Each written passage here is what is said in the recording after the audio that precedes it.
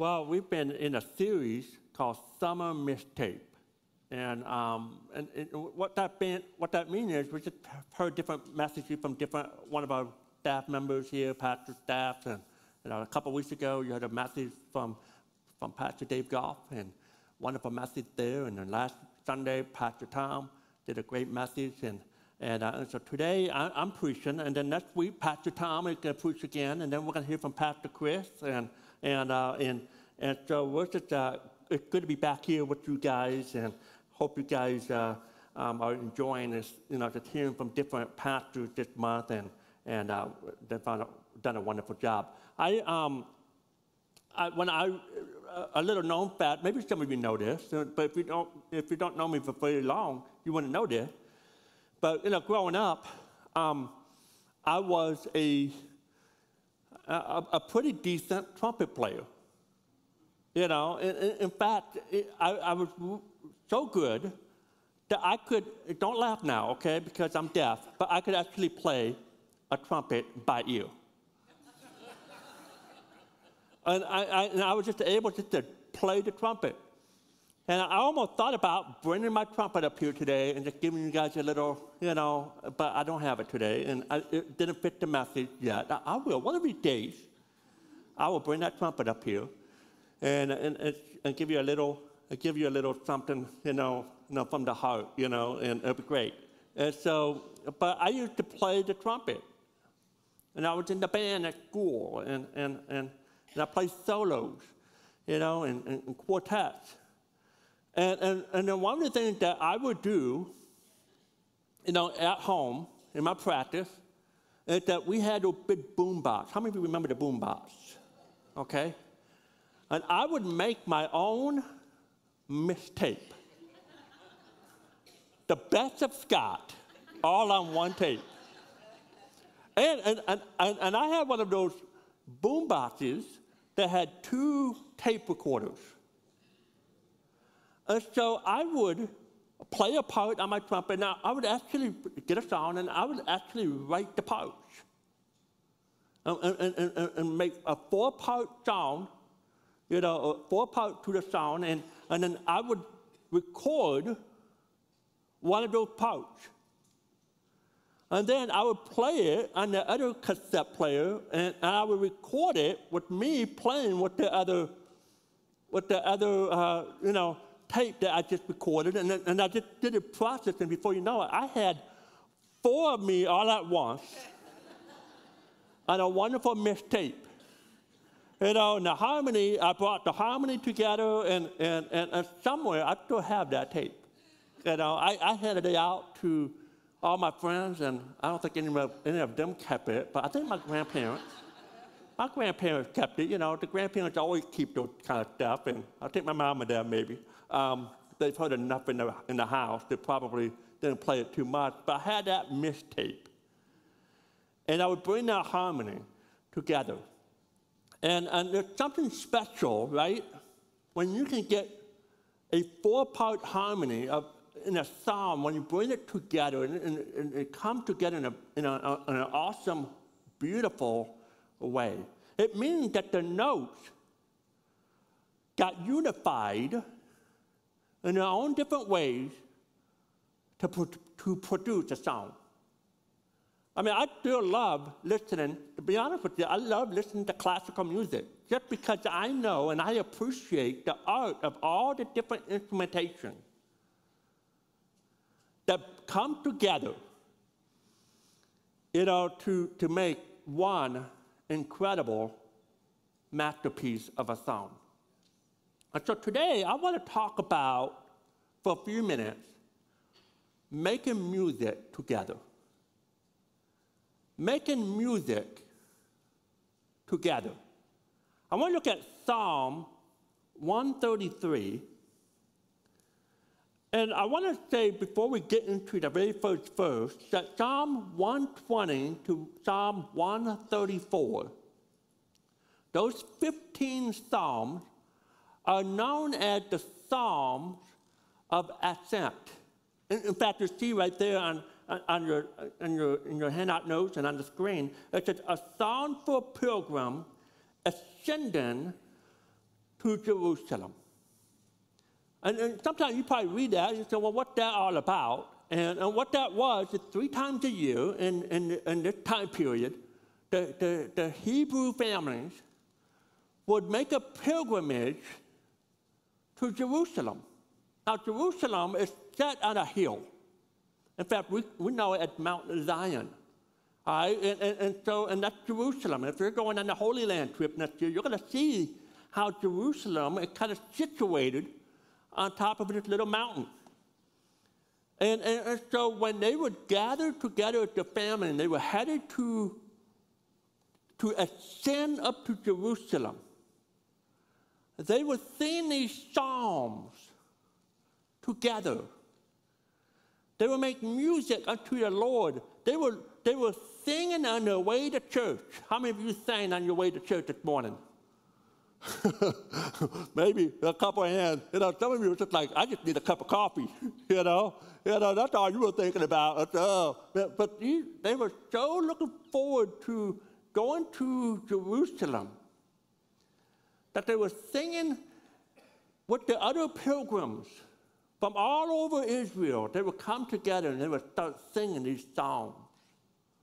These psalms right here. This was the Psalm of David. David wrote this, and we see in this 3 verses in this psalm. There's only 3 verses in this psalm, and we see 1, 2, and 3. Let's read it real quickly. It says, how wonderful and pleasant it is when brothers live together in harmony. For harmony is as precious as the anointing oil that was poured over Aaron's head, that ran down his beard and onto the border of his robe. Harmony is as refreshing as the dew from Mount Hermon that falls on the mountains of Zion. And there the Lord has pronounced his blessing, even life everlasting. I want to talk about some things here about making music together as a body of Christ. Here's the first one, if you're taking notes. Only God can bring the harmony. Only God can bring the music. Notice it says here in verse 1, how wonderful and pleasant it is when brothers live together in harmony. The word brothers, it's not talking about a family relationship. It's talking about a spiritual family relationship. And brothers, if you have brothers and sisters, you have a common parent. And in this verse, those who are in Christ Jesus, we have a common spiritual father. And we have a common spiritual family. If you're in the body of Christ, the family of God, we are brothers and sisters in Christ. And in a few minutes, we will be participating together in what we call the Lord's Supper or communion. What is communion? If you're taking note, communion is the Greek word koinonia. Koinonia, it means fellowship. It means sharing in common. That's what communion is, but sharing in common. We are coming together in a spiritual fellowship. Fellowship is not something that you do out in the lobby with coffee and donuts. Fellowship is not something that happens in a room of a church called a fellowship hall. Fellowship happens everywhere when we are in unity. We are sharing in common, koinonia. The Lord's Supper, communion, it reminds us that we are all the same before the cross. We have a common birth because of the death, burial, and the resurrection of Jesus Christ. We have a common birth through God's Son, Jesus Christ. We are brothers and sisters in Christ.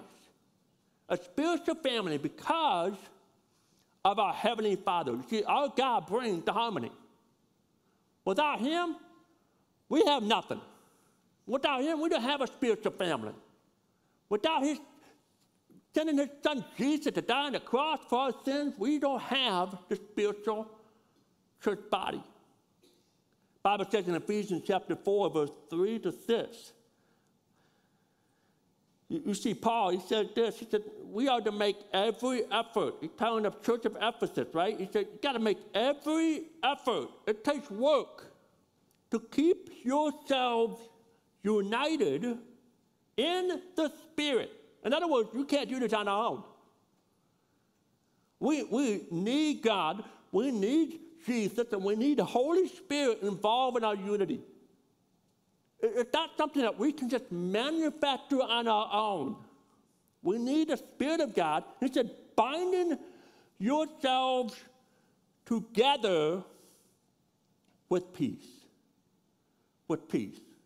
I love what Pastor Tom, he talked about last week, just having that humility to wash each other's feet. And Jesus had the humility to wash the feet of the one that he knew was going to betray him. We are to do whatever we can, even washing the feet of those that we don't get along very well. But we humble ourselves because something is more important than us. The unity of Christ. He said in verse number 4, he said, for there is one body, one Spirit. Just as you have been called, we've been talking about that word the last couple of weeks, a calling. Just as you have been called to one glorious hope for the future. There is one Lord, one faith, one baptism, and one God and Father who is over all and in all and living through all. So unity, harmony, it starts with God. Unity comes from life within. We're made partakers of the Holy Spirit. We have been born again. We have all come from the same womb of grace. We are part of the family of God. We are joint heirs with Jesus because of what he did on the cross. He bought us. We are bought with a price by his shed blood that he gave to us. You know what's interesting to me about famous orchestras is that you don't know the names of the participant in the orchestra. No one knows the name of the first chair trumpet player or the second chair clarinet player. No one knows those names. In fact, the only name that you most likely will know is the conductor. You think about the famous orchestras of our past, you only think of Beethoven, Mozart. Today, probably one of the most famous conductor is John Williams. John Williams has wrote some of the most famous movie soundtracks. Movies like Jaws, movies like Star Wars, movies like Indiana Jones. John Williams is synonymous as being one of the greatest, conductor of our time period. And the conductor, his role, his job is to bring the orchestra together. And all eyes are on him.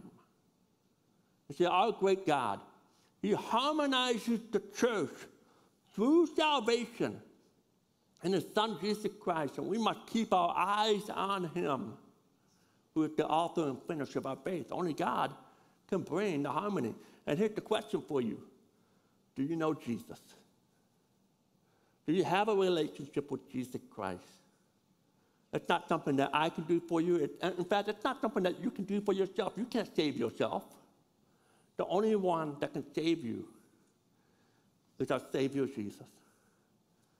And all you have to do is to give your life to Jesus and ask him to come in your life and be your Lord and Savior, to forgive you of your sins, and believe that he died for you.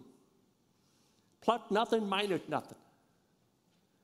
And then when that happens, we become joint heirs with him, and we become adopted into the family of God. all because of what God did for us. Now, here's the second thought about harmony. Harmony, number two, is when we're playing a specific, unique part. It's when we're playing a specific, unique part. Unity is not uniformity. Oftentimes we think that's what it is. Uniformity is when everyone is act the same, look the same, be the same.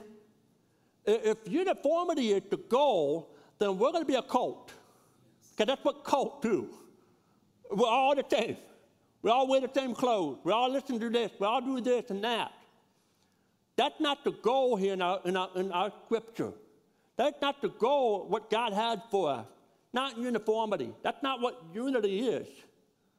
If you ever hear an orchestra play, they do not play in unison. The unison is another word for uniformity. You know, if an orchestra, if every part plays the same note, kind of boring. You know, what makes it awesome is when the different parts are pulled in and different parts come in at different tempos and you know, you got the flute and the clarinet coming in, you got the brass coming in this way, you got the percussion, they're coming in a whole different way, but all coming together in a unique, specific part to make one amazing song.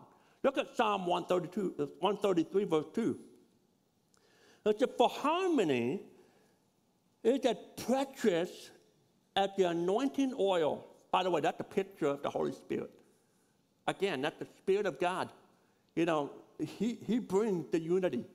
It says, for harmony is as precious as the anointing oil that was poured over Aaron's head, that ran down his beard and unto the border of his robe.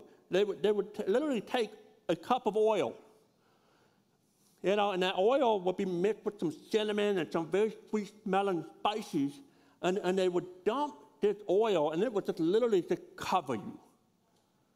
And that's messy. I mean, think about, you know, being, you know, covering yourself with Vaseline. It takes forever to get that kind of stuff off of you. You know, you got this oil all over you. And Aaron, who's Aaron? Well, Aaron is the brother of Moses, and Aaron was the first high priest in the Old Testament. And here's a picture, here's a type of our ultimate high priest, the Lord Jesus Christ.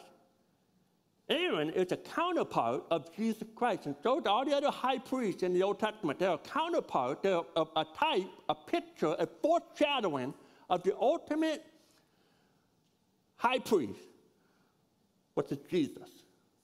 And so we have this, you know, so we see the body of Aaron being covered, which really speaks to the body of Christ.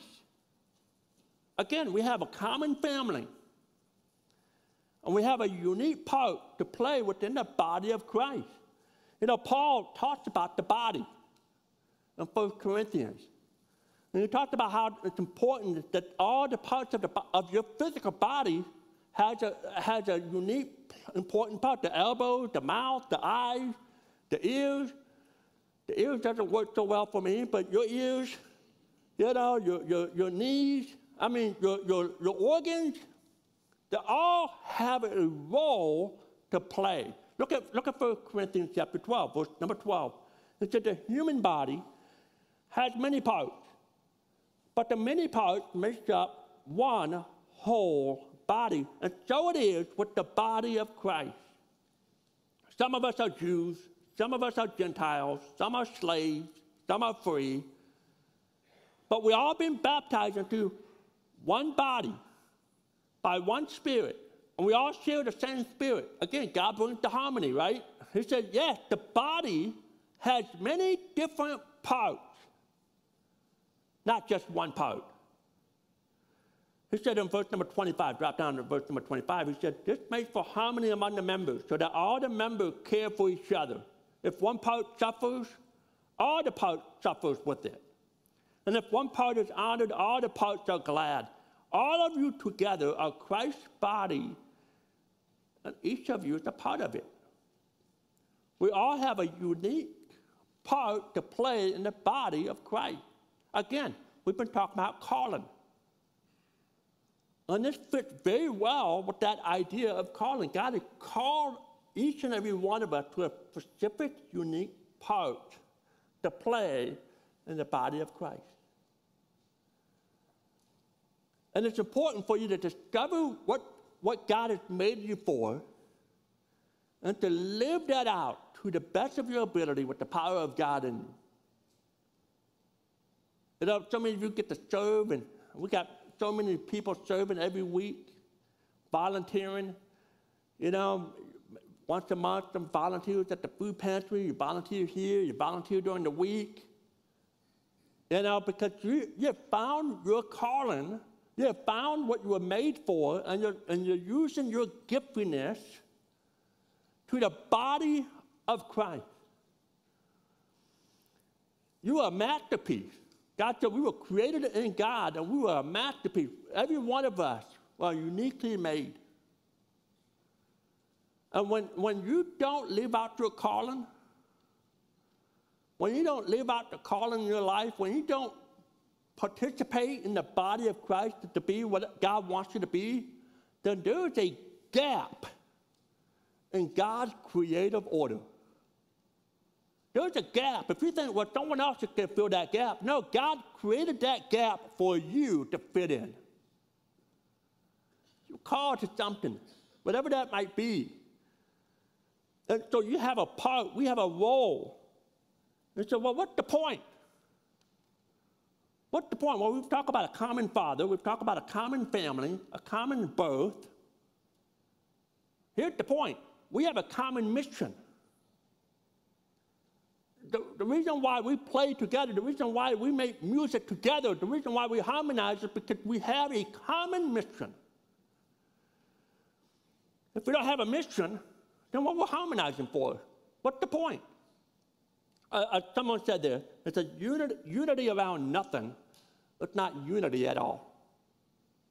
Unity around nothing is not unity at all. You see, it's the mission that unites us. He said, well, Scott, what's the mission? Well, remember what Jesus tells his followers right before he goes up to heaven? Jesus gives the disciples his last words. He said, here's your divine assignment. He said, here's your calling. Here's your reason. Here's your mission. And then that's what Jesus said. He said that we are to go and make disciples of all nations, baptizing them in the name of the Father and the Son and the Holy Spirit. See, that's what we do. That's what you do. This is who we are. That's our mission. This is what we stand for. This is the calling of the church.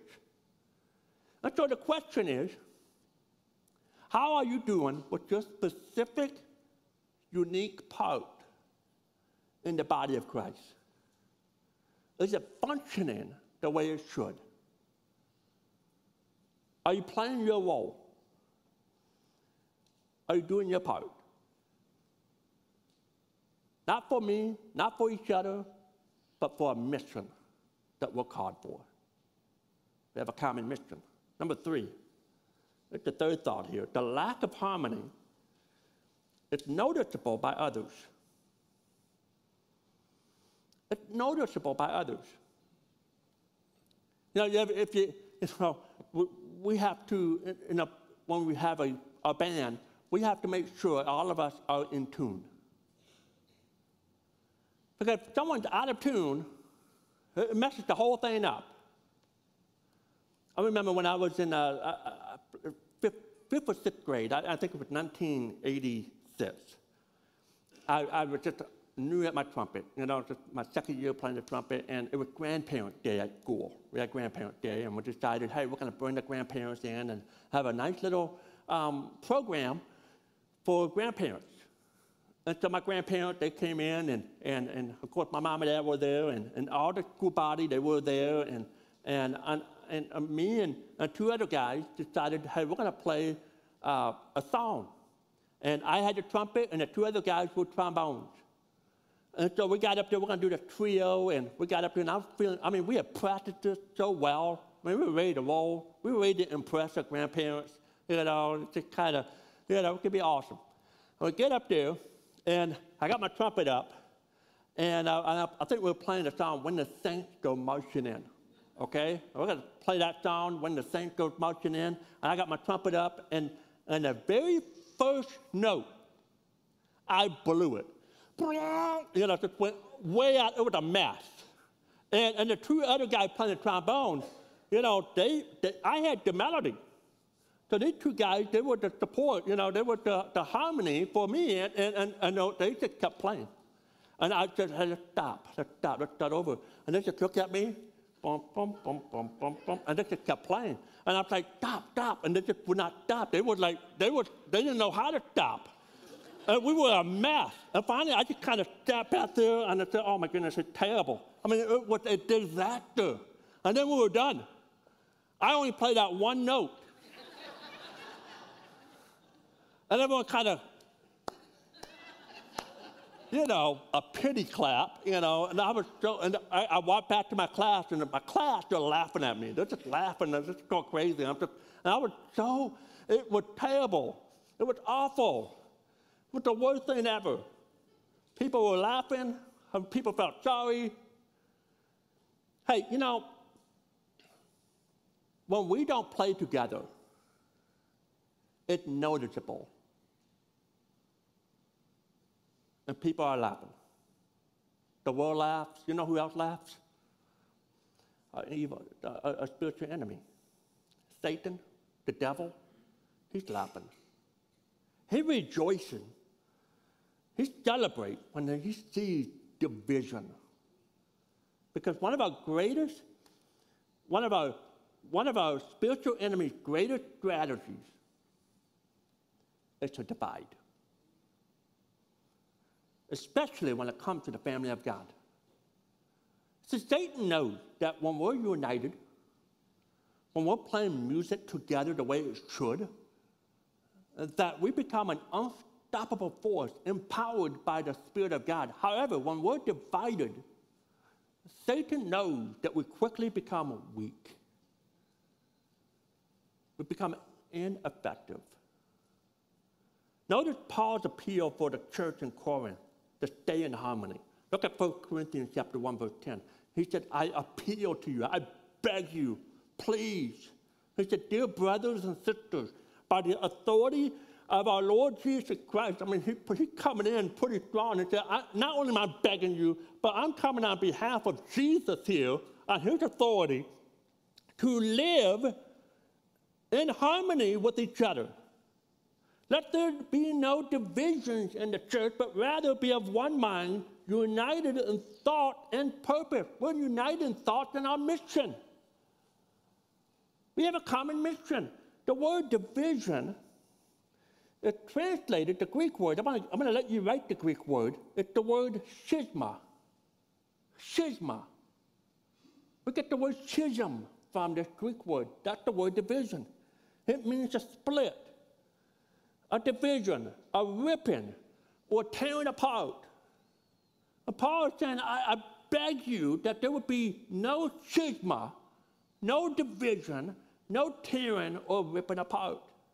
And when we as the body of Christ fight, quarrel, gossip against each other, argue, what we're doing is that we're dividing the body of Christ. We're playing right into the devil's hand.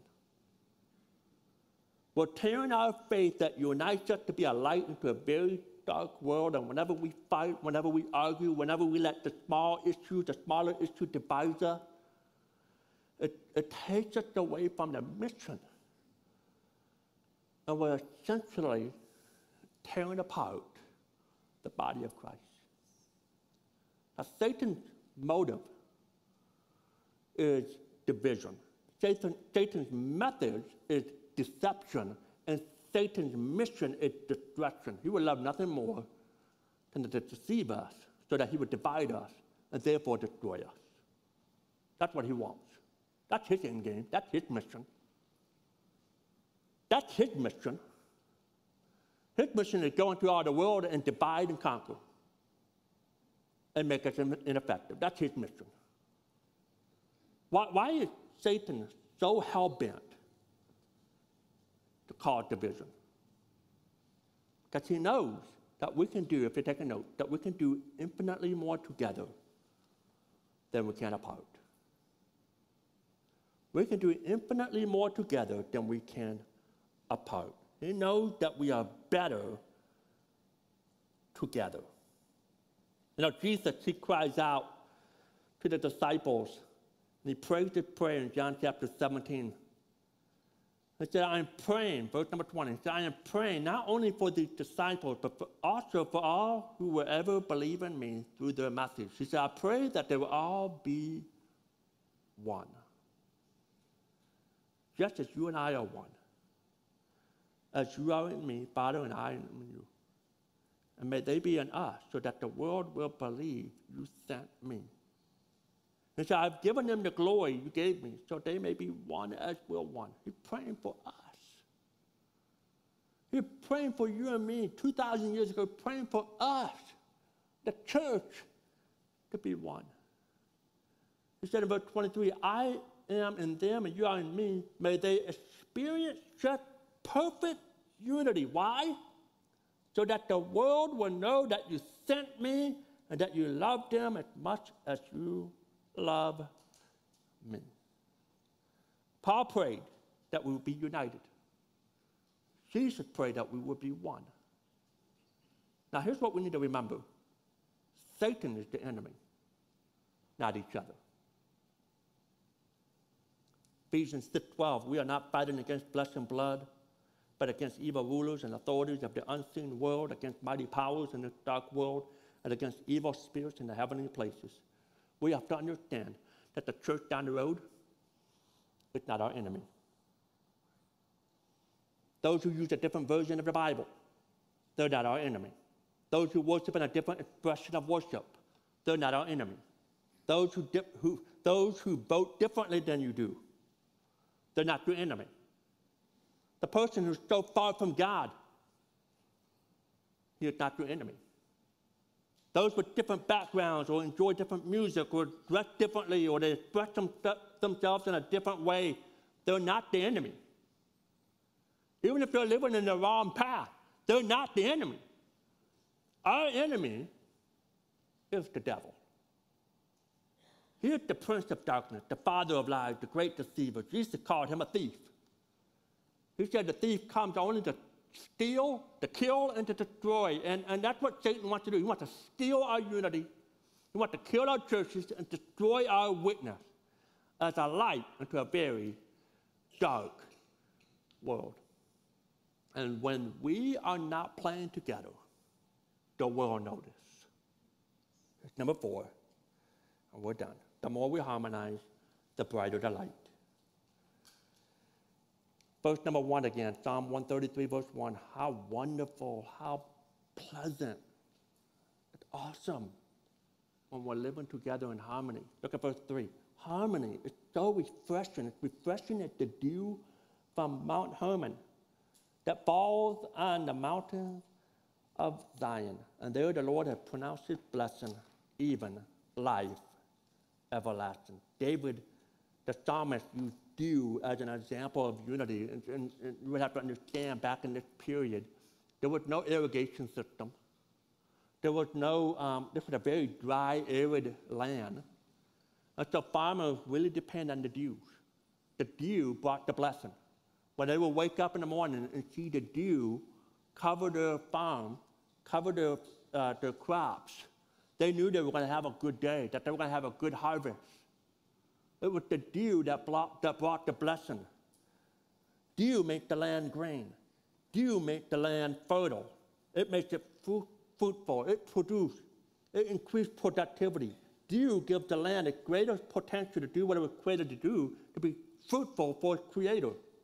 And there's nothing sweeter than when the dew of heaven's grace, God's power, and the Spirit's unity falls on the church. It's like a fresh dew that refreshes a dry and thirsty world. We could be that dew when we come together and the blessing that comes with it. See, when we are playing together, God is glorified, magnified, and satisfied when that happens. You've heard it said, there's strength in numbers. That's not exactly true. There's only strength in numbers if those numbers are unified. In an old Charlie Brown Snoopy cartoon, Lucy demanded that her brother Linus change the TV channel, threatened him with her fist if he did it. Linus said to Lucy, "What makes you think you can walk right in here and take over?" Lucy replied, "These 5 fingers. Individually, by itself, they are nothing. But Linus, when I curl them up, they become a powerful weapon." Linus looked at Lucy and says, "What channel do you want?" He turned away. Linus looked at his fingers and said, "Guys, why can't you be organized like that?"